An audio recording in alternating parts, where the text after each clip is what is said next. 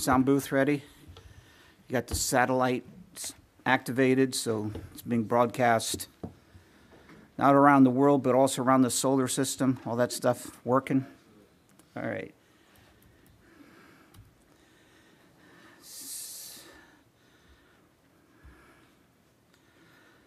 Okay, well, as stated last week, we are winding down our series on the Pentateuch. We have one more narrative to look at, and then we'll turn our attention to some questions about the Pentateuch that we'd like to address before we finish the series up.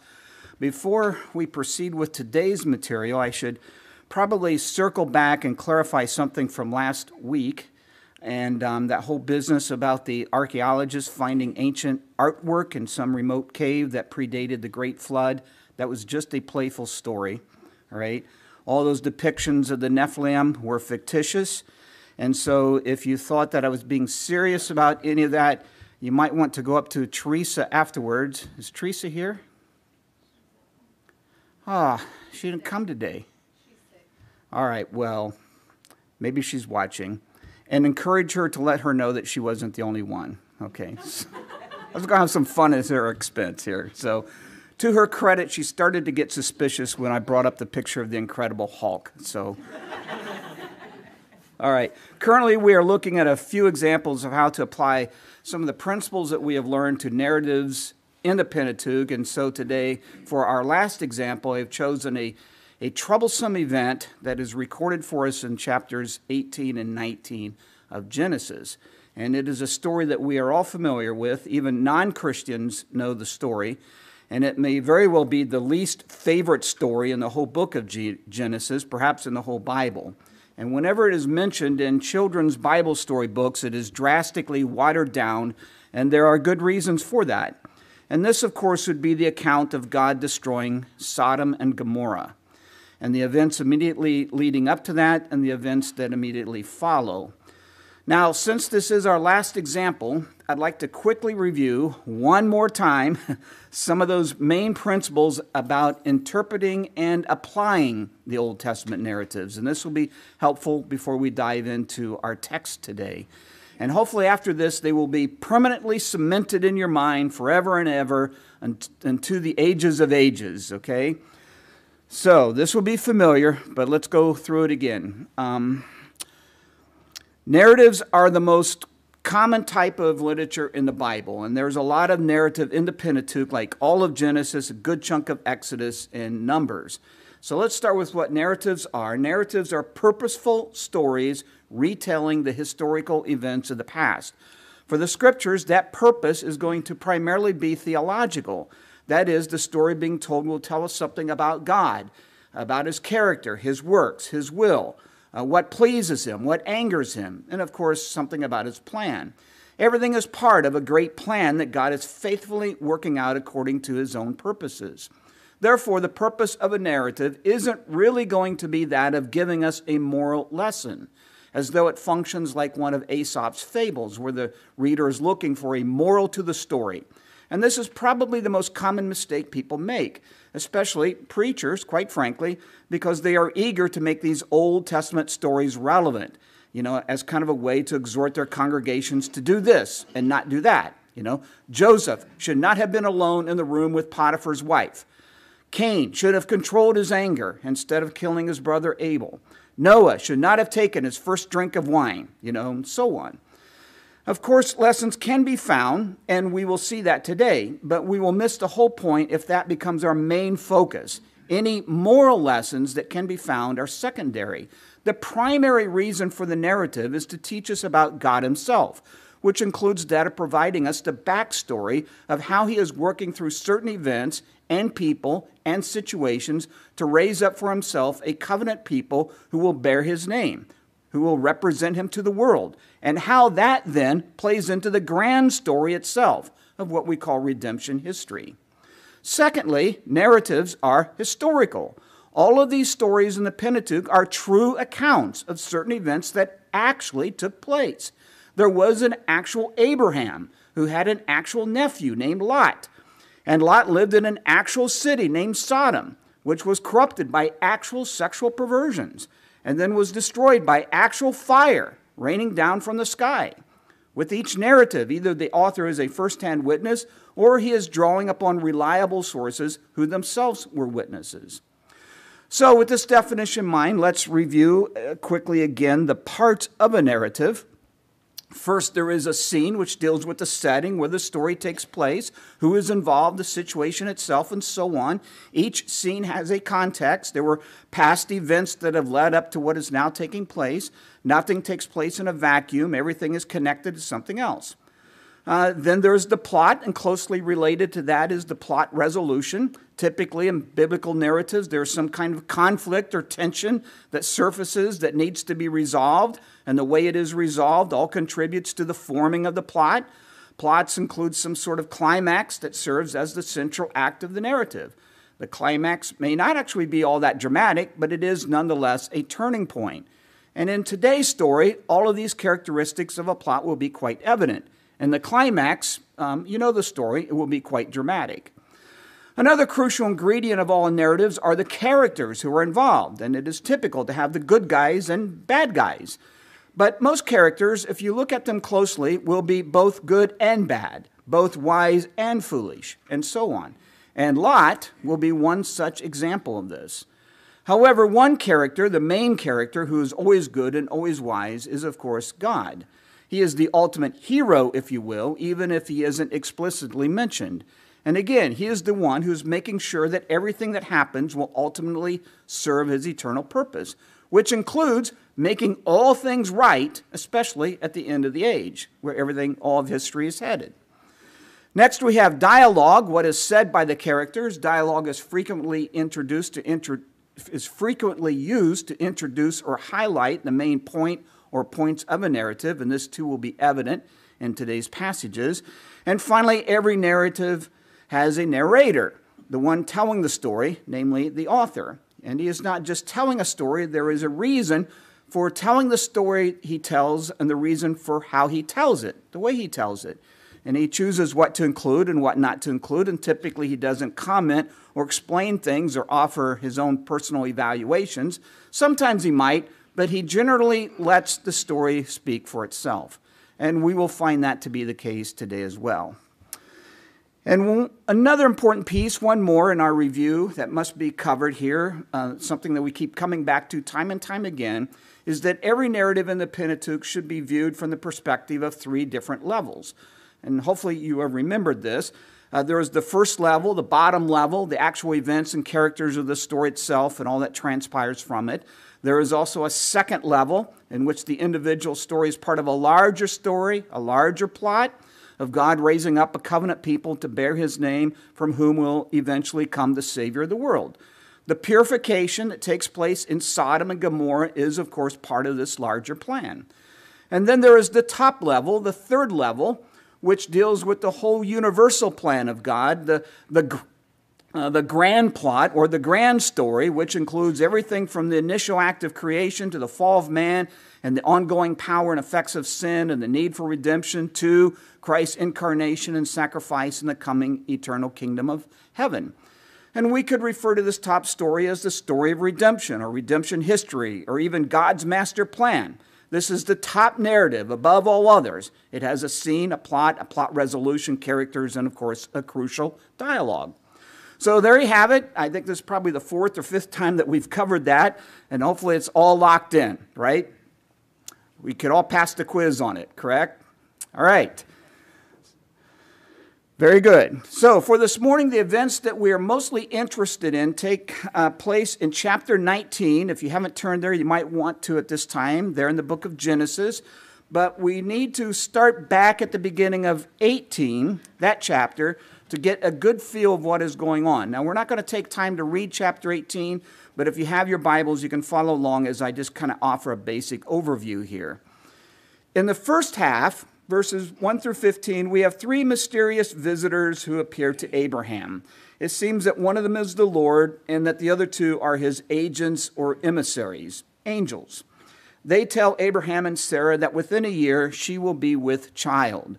Knowing that she is now an old woman, well beyond childbearing years, she finds all this quite comical. You know the story. She just laughs out loud about the whole thing. and she is rebuked for that, for not taking it seriously. In the second half of the chapter, the attention now turns to Sodom and Gomorrah. The three visitors say their goodbyes, and Abraham goes to see them off. The Lord makes a passing comment about where they are now headed, and he kind of like, he's kind of like having this thing going on where he's trying to decide whether he should even say anything to Abraham about what they plan to do. But he goes ahead and tells Abraham.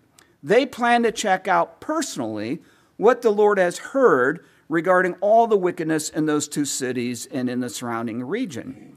Verse 20, the outcry against Sodom and Gomorrah is immense, and their sin is extremely serious. All right? Look at that again. The outcry against Sodom and Gomorrah is immense, and their sin is extremely serious. The Lord wants to find out for himself whether this outcry justifies the destruction that he is intending. He just needs to be sure. Abraham knows what goes on in those cities and in that surrounding region. He knows what they will find. He is also aware of the fact that his nephew, Lot, and his family lives there in Sodom. Desperate to save his nephew, Abraham tries to appeal to the Lord's mercy, even negotiates with him. Will you really sweep away the righteous with the wicked? What if there are 50 who are righteous? You cannot possibly do such a thing. Won't the judge of the earth do what is just? Abraham, to his credit, has a point. Certainly, God is able to do whatever he chooses to do, but will it be just? And so the Lord concedes the point and agrees. But Abraham keeps haggling him for an even better deal, so to speak, getting him down from 50 to 45 to 40, all the way to 10. And the Lord agrees. If he can find just 10 righteous people in Sodom, he will spare it. And Abraham is probably convinced at this point that this is quite doable, given that Lot and his family would be included in that number. I mean, how hard would it be to come up with just a few more? But as you know the story, even with that, you can't even find 10. This now brings us to chapter 19. So we'll start there with verse 1. The two angels entered Sodom in the evening as Lot was sitting in Sodom's gateway. When Lot saw them, he got up to meet them. He bowed with his face to the ground and said, "My lords, turn aside to your servant's house, wash your feet, and spend the night, and you can get up early and go your way." No, they said, "we would rather spend the night in the square." Okay, obviously they want to see for themselves what the city is like at night.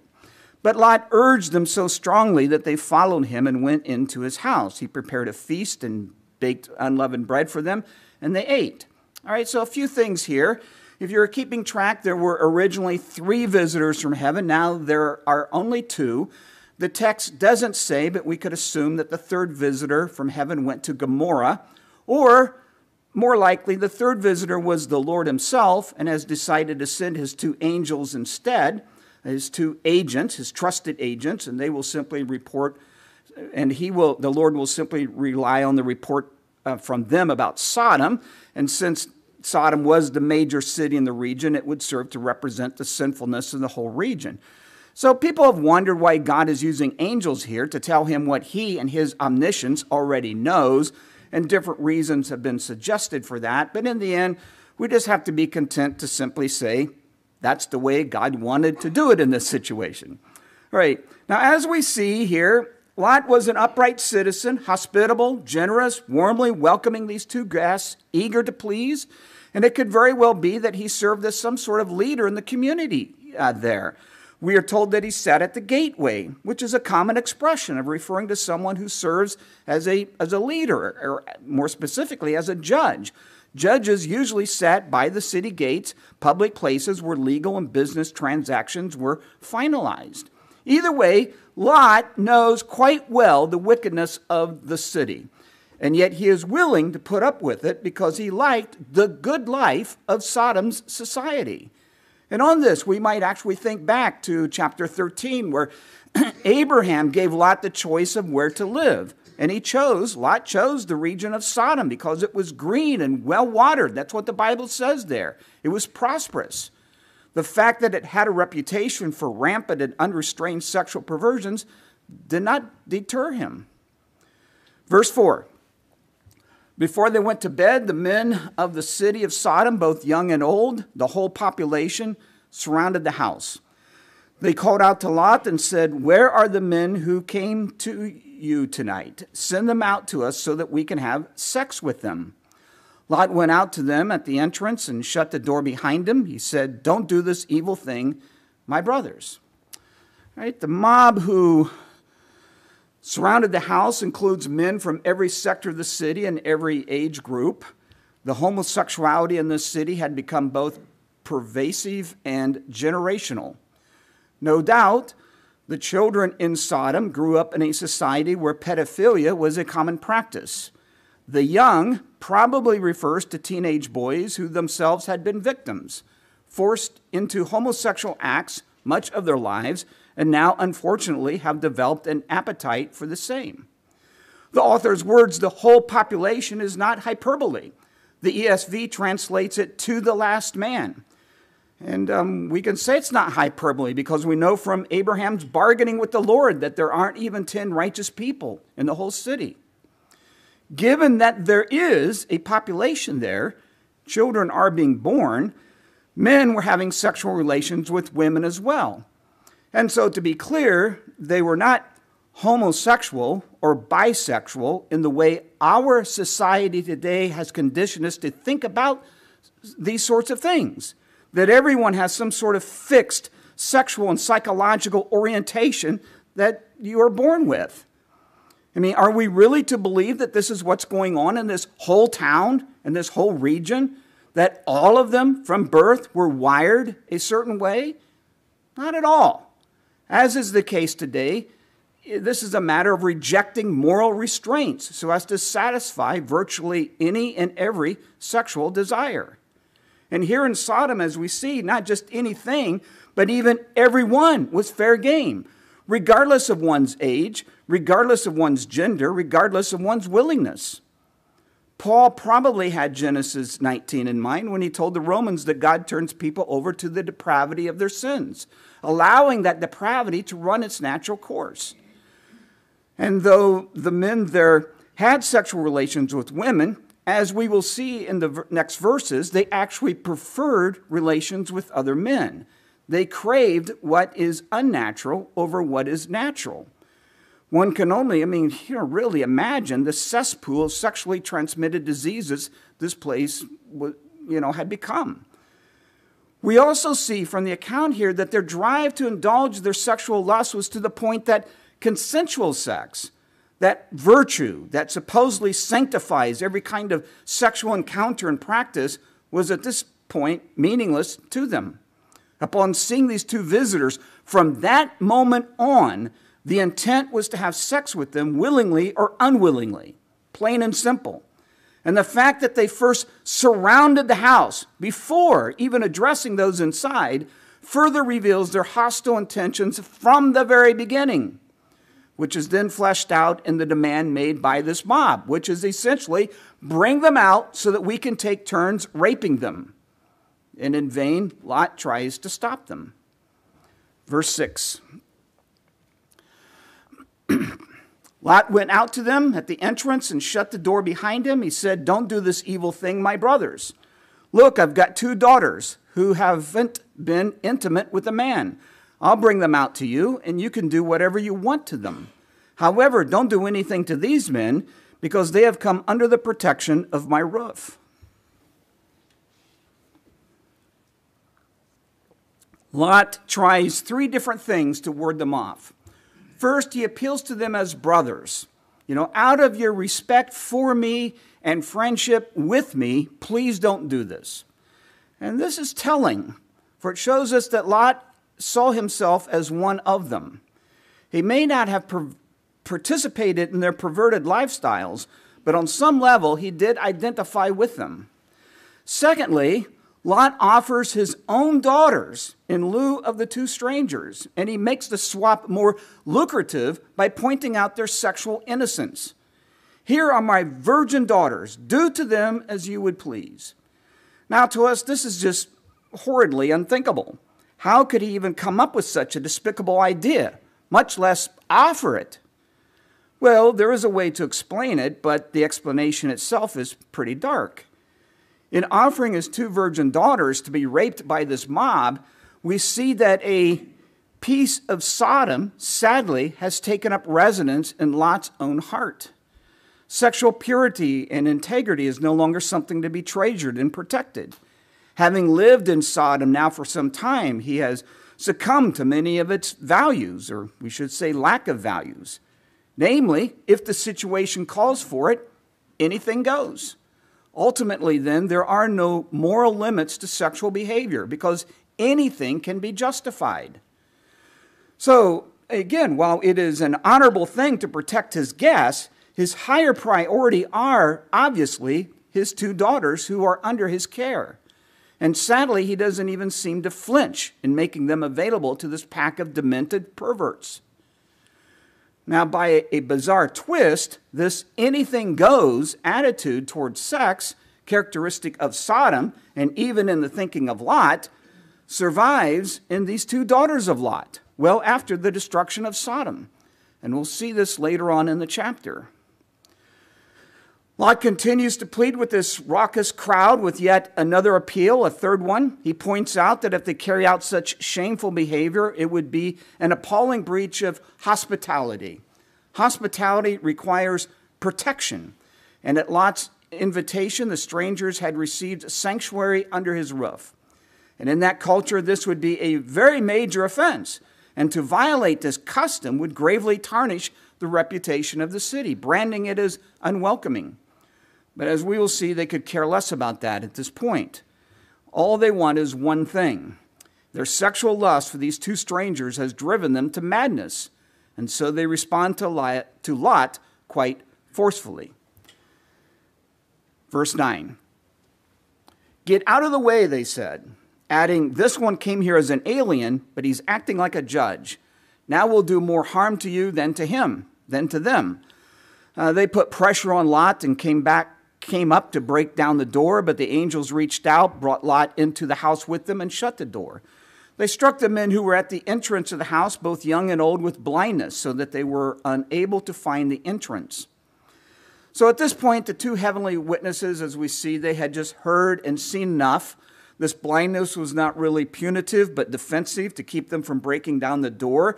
We could assume that through the night, the fumbling crowd eventually disbanded, and that this blindness persisted, allowing Lot and his family to escape the next morning.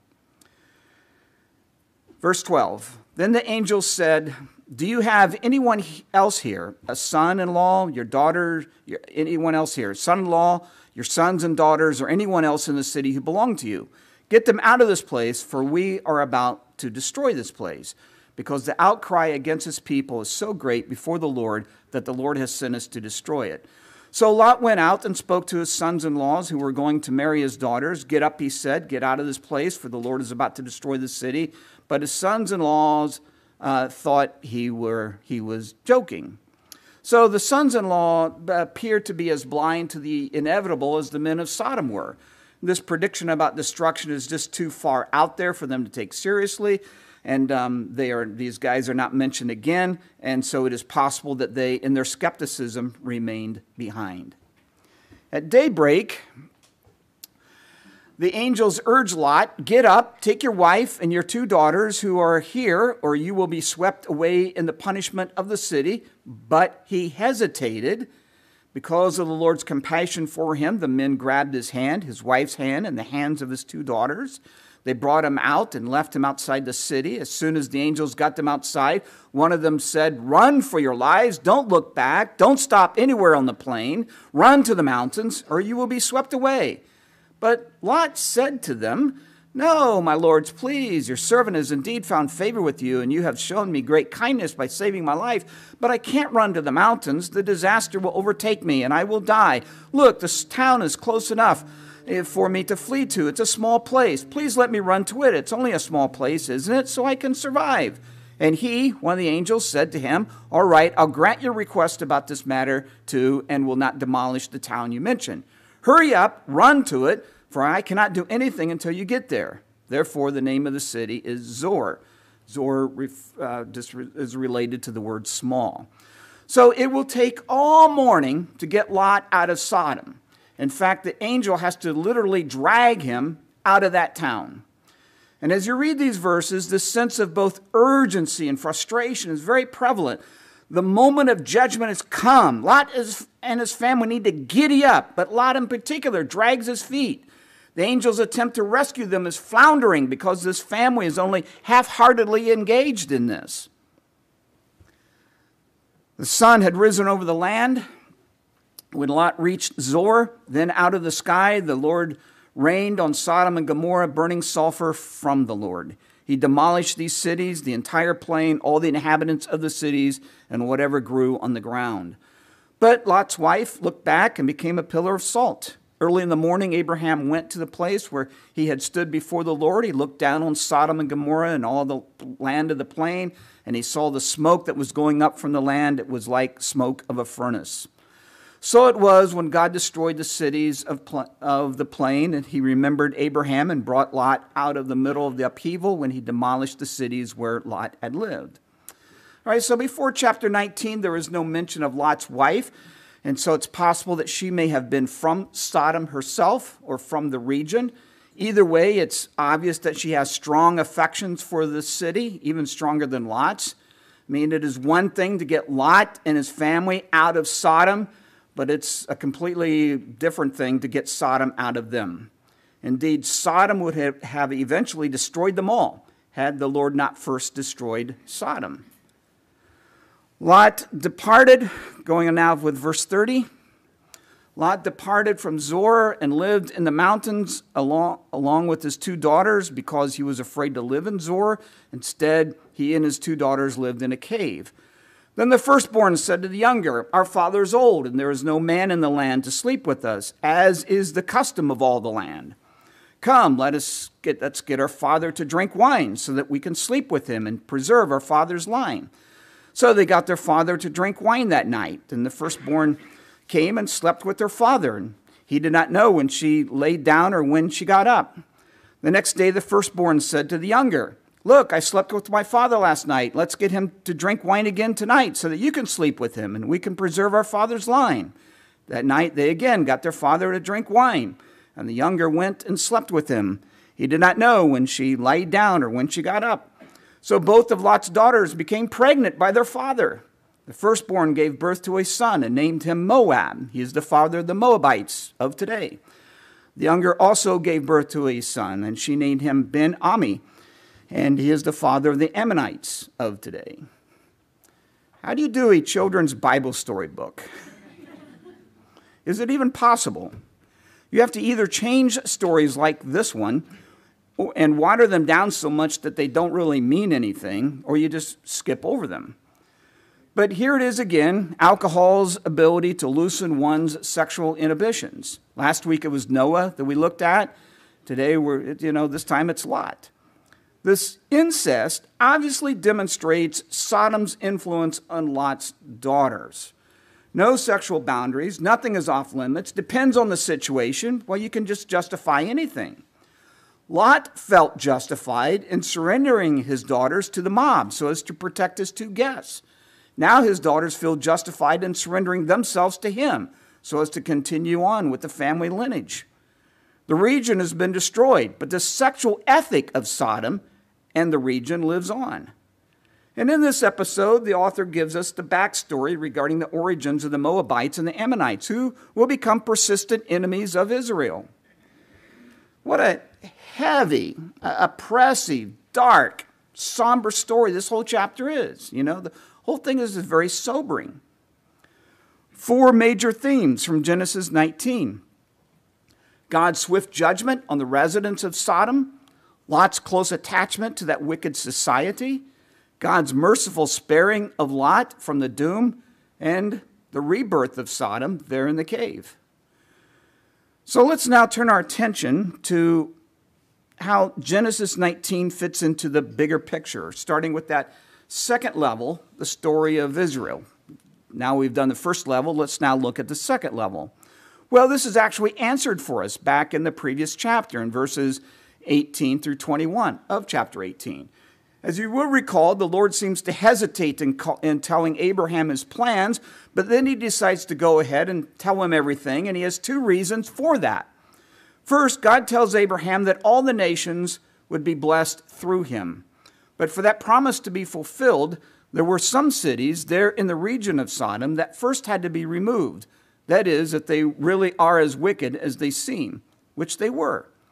And secondly, the judgment of this region will be a demonstration of God's holiness and righteousness, of his intolerance of such grievous sins.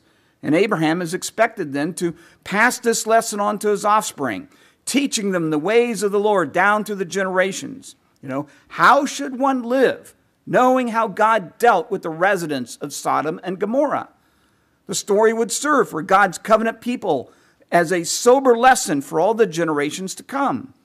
Essentially, this is another occasion where Yahweh sets himself apart from all the other deities.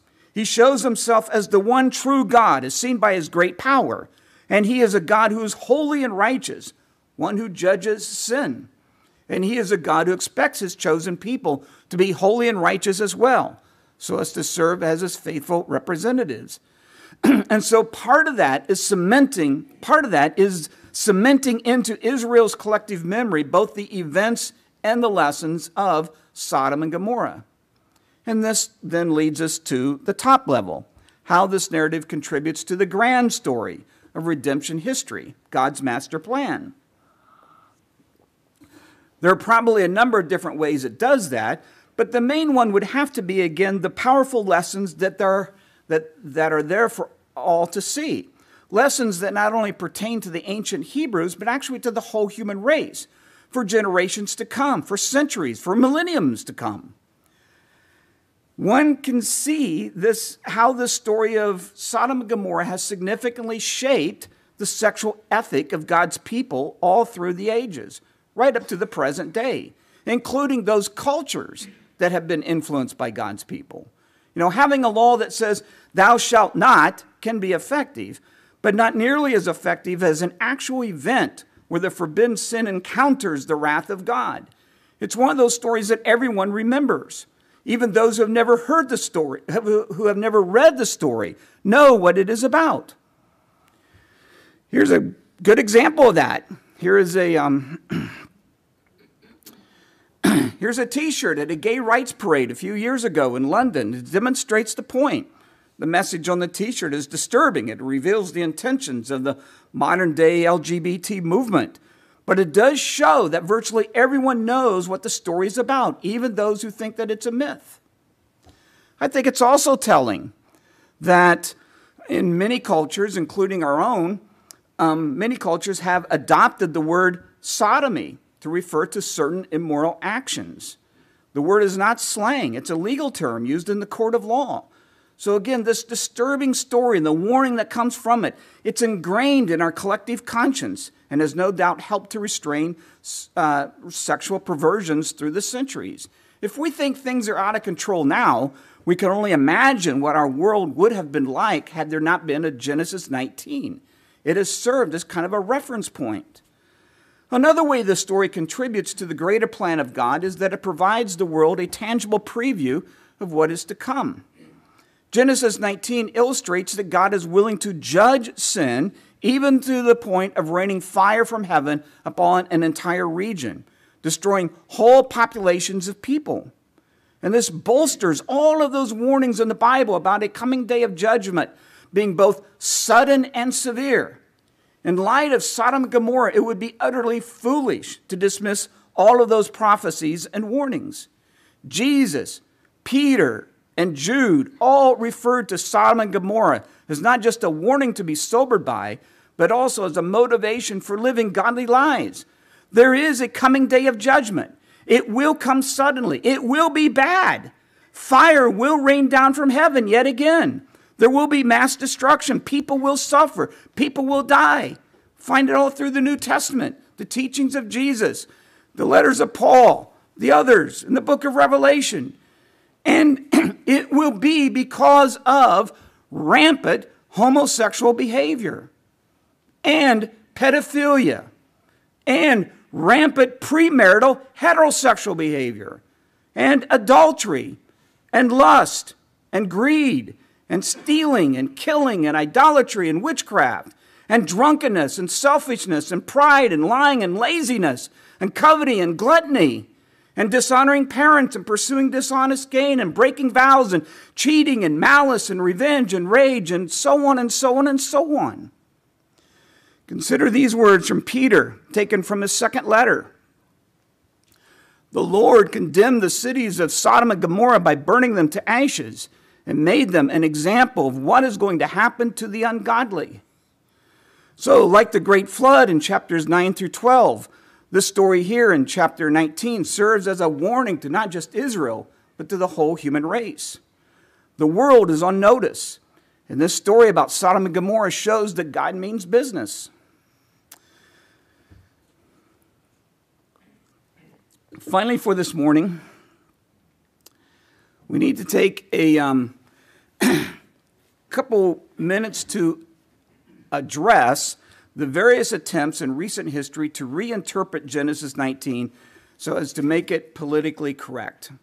And different revisionists have asserted three alternative interpretations of this account. We don't have time to get into these with any great depth, but it will be easy enough to see how each one fails to convince. The first one goes like this. The sin of Sodom was not homosexuality, but inhospitality. Can you say? I can't. There's always a word I can't say. Inhospitality. All right. Now I lost my place. Lot was violating the town's custom by entertaining guests without the permission of the city's elders. That's what the claim is. And this was largely based on translating the word in verse 5 as know them rather than have sex with them. So if this were true, then we would expect Lot, since he is the guilty one, to be the one destroyed by fire from heaven, and that the angels would have helped everyone else escape. But more than that, Lot's response to the crowd about pleading with them to not do this evil thing, this whole business of him offering up his daughters and so on, none of that would make any sense. A variation of this view is that all the men in the city came out in order to make sure that these guests were not spies, to check them out. But the same problems remain. You just can't make the story fit that scenario. Another claim, second one, is that the sin being condemned is not homosexuality per se, but homosexual rape. And at first, it seems that this might actually be a valid point. But I want you to follow the logic here. If, hypothetically speaking, the two angels willingly consented to the sexual demands of this mob, then according to this view, no sin would have been committed, and God, therefore, would not have destroyed the city. Is that what we are supposed to believe, really? And the fact is, no one in Genesis 19 was raped. And for that matter, there were no homosexual acts committed in Genesis 19. The reason God destroyed the city wasn't because of anything that happened on that particular day, but because the people were so steep in their sexual immorality. It was so widespread and prevalent, they by choice were enslaved by it. Well before the angels ever arrived, we are told that their sin was inviting God's judgment. Remember those words, the outcry against Sodom and Gomorrah is immense, and their sin is extremely serious. It's a problem well before we get to the events in 19. Most likely, rape was a common thing, but rape was just one of many sins resulting from a much deeper depravity. Anyone who happens to be guilty of rape is also going to be guilty of all sorts of other sexual offenses and immoralities that have led up to that.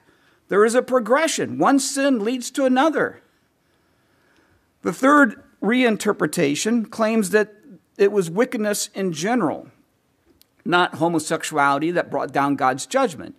Certainly the residents of Sodom and Gomorrah were wicked in many ways, all of which would have invited God's wrath. The prophet Ezekiel actually points that out. But on this particular question of what really is at the heart of the issue here, the Bible does provide an answer, and it's found in Jude's short letter. Verse 7, likewise, Sodom and Gomorrah and the surrounding towns committed sexual immorality and perversions and serve as an example by undergoing the punishment of eternal fire. The word translated perversions means other flesh or strange desires, denoting something unnatural, something other than what was naturally intended by God. And so, yes, every wickedness under the sun was probably going on in that region, but it is clear from Jude's letter that the primary offense was that of sexual immorality and sexual perversions. All right, next week, well, something much more positive and uplifting. We're going to talk about slavery and polygamy. And Josh Birch will lead us in that. So those are positive subjects in comparison. All right, and Josh is actually going to close for us this morning, so I'll invite you at this time.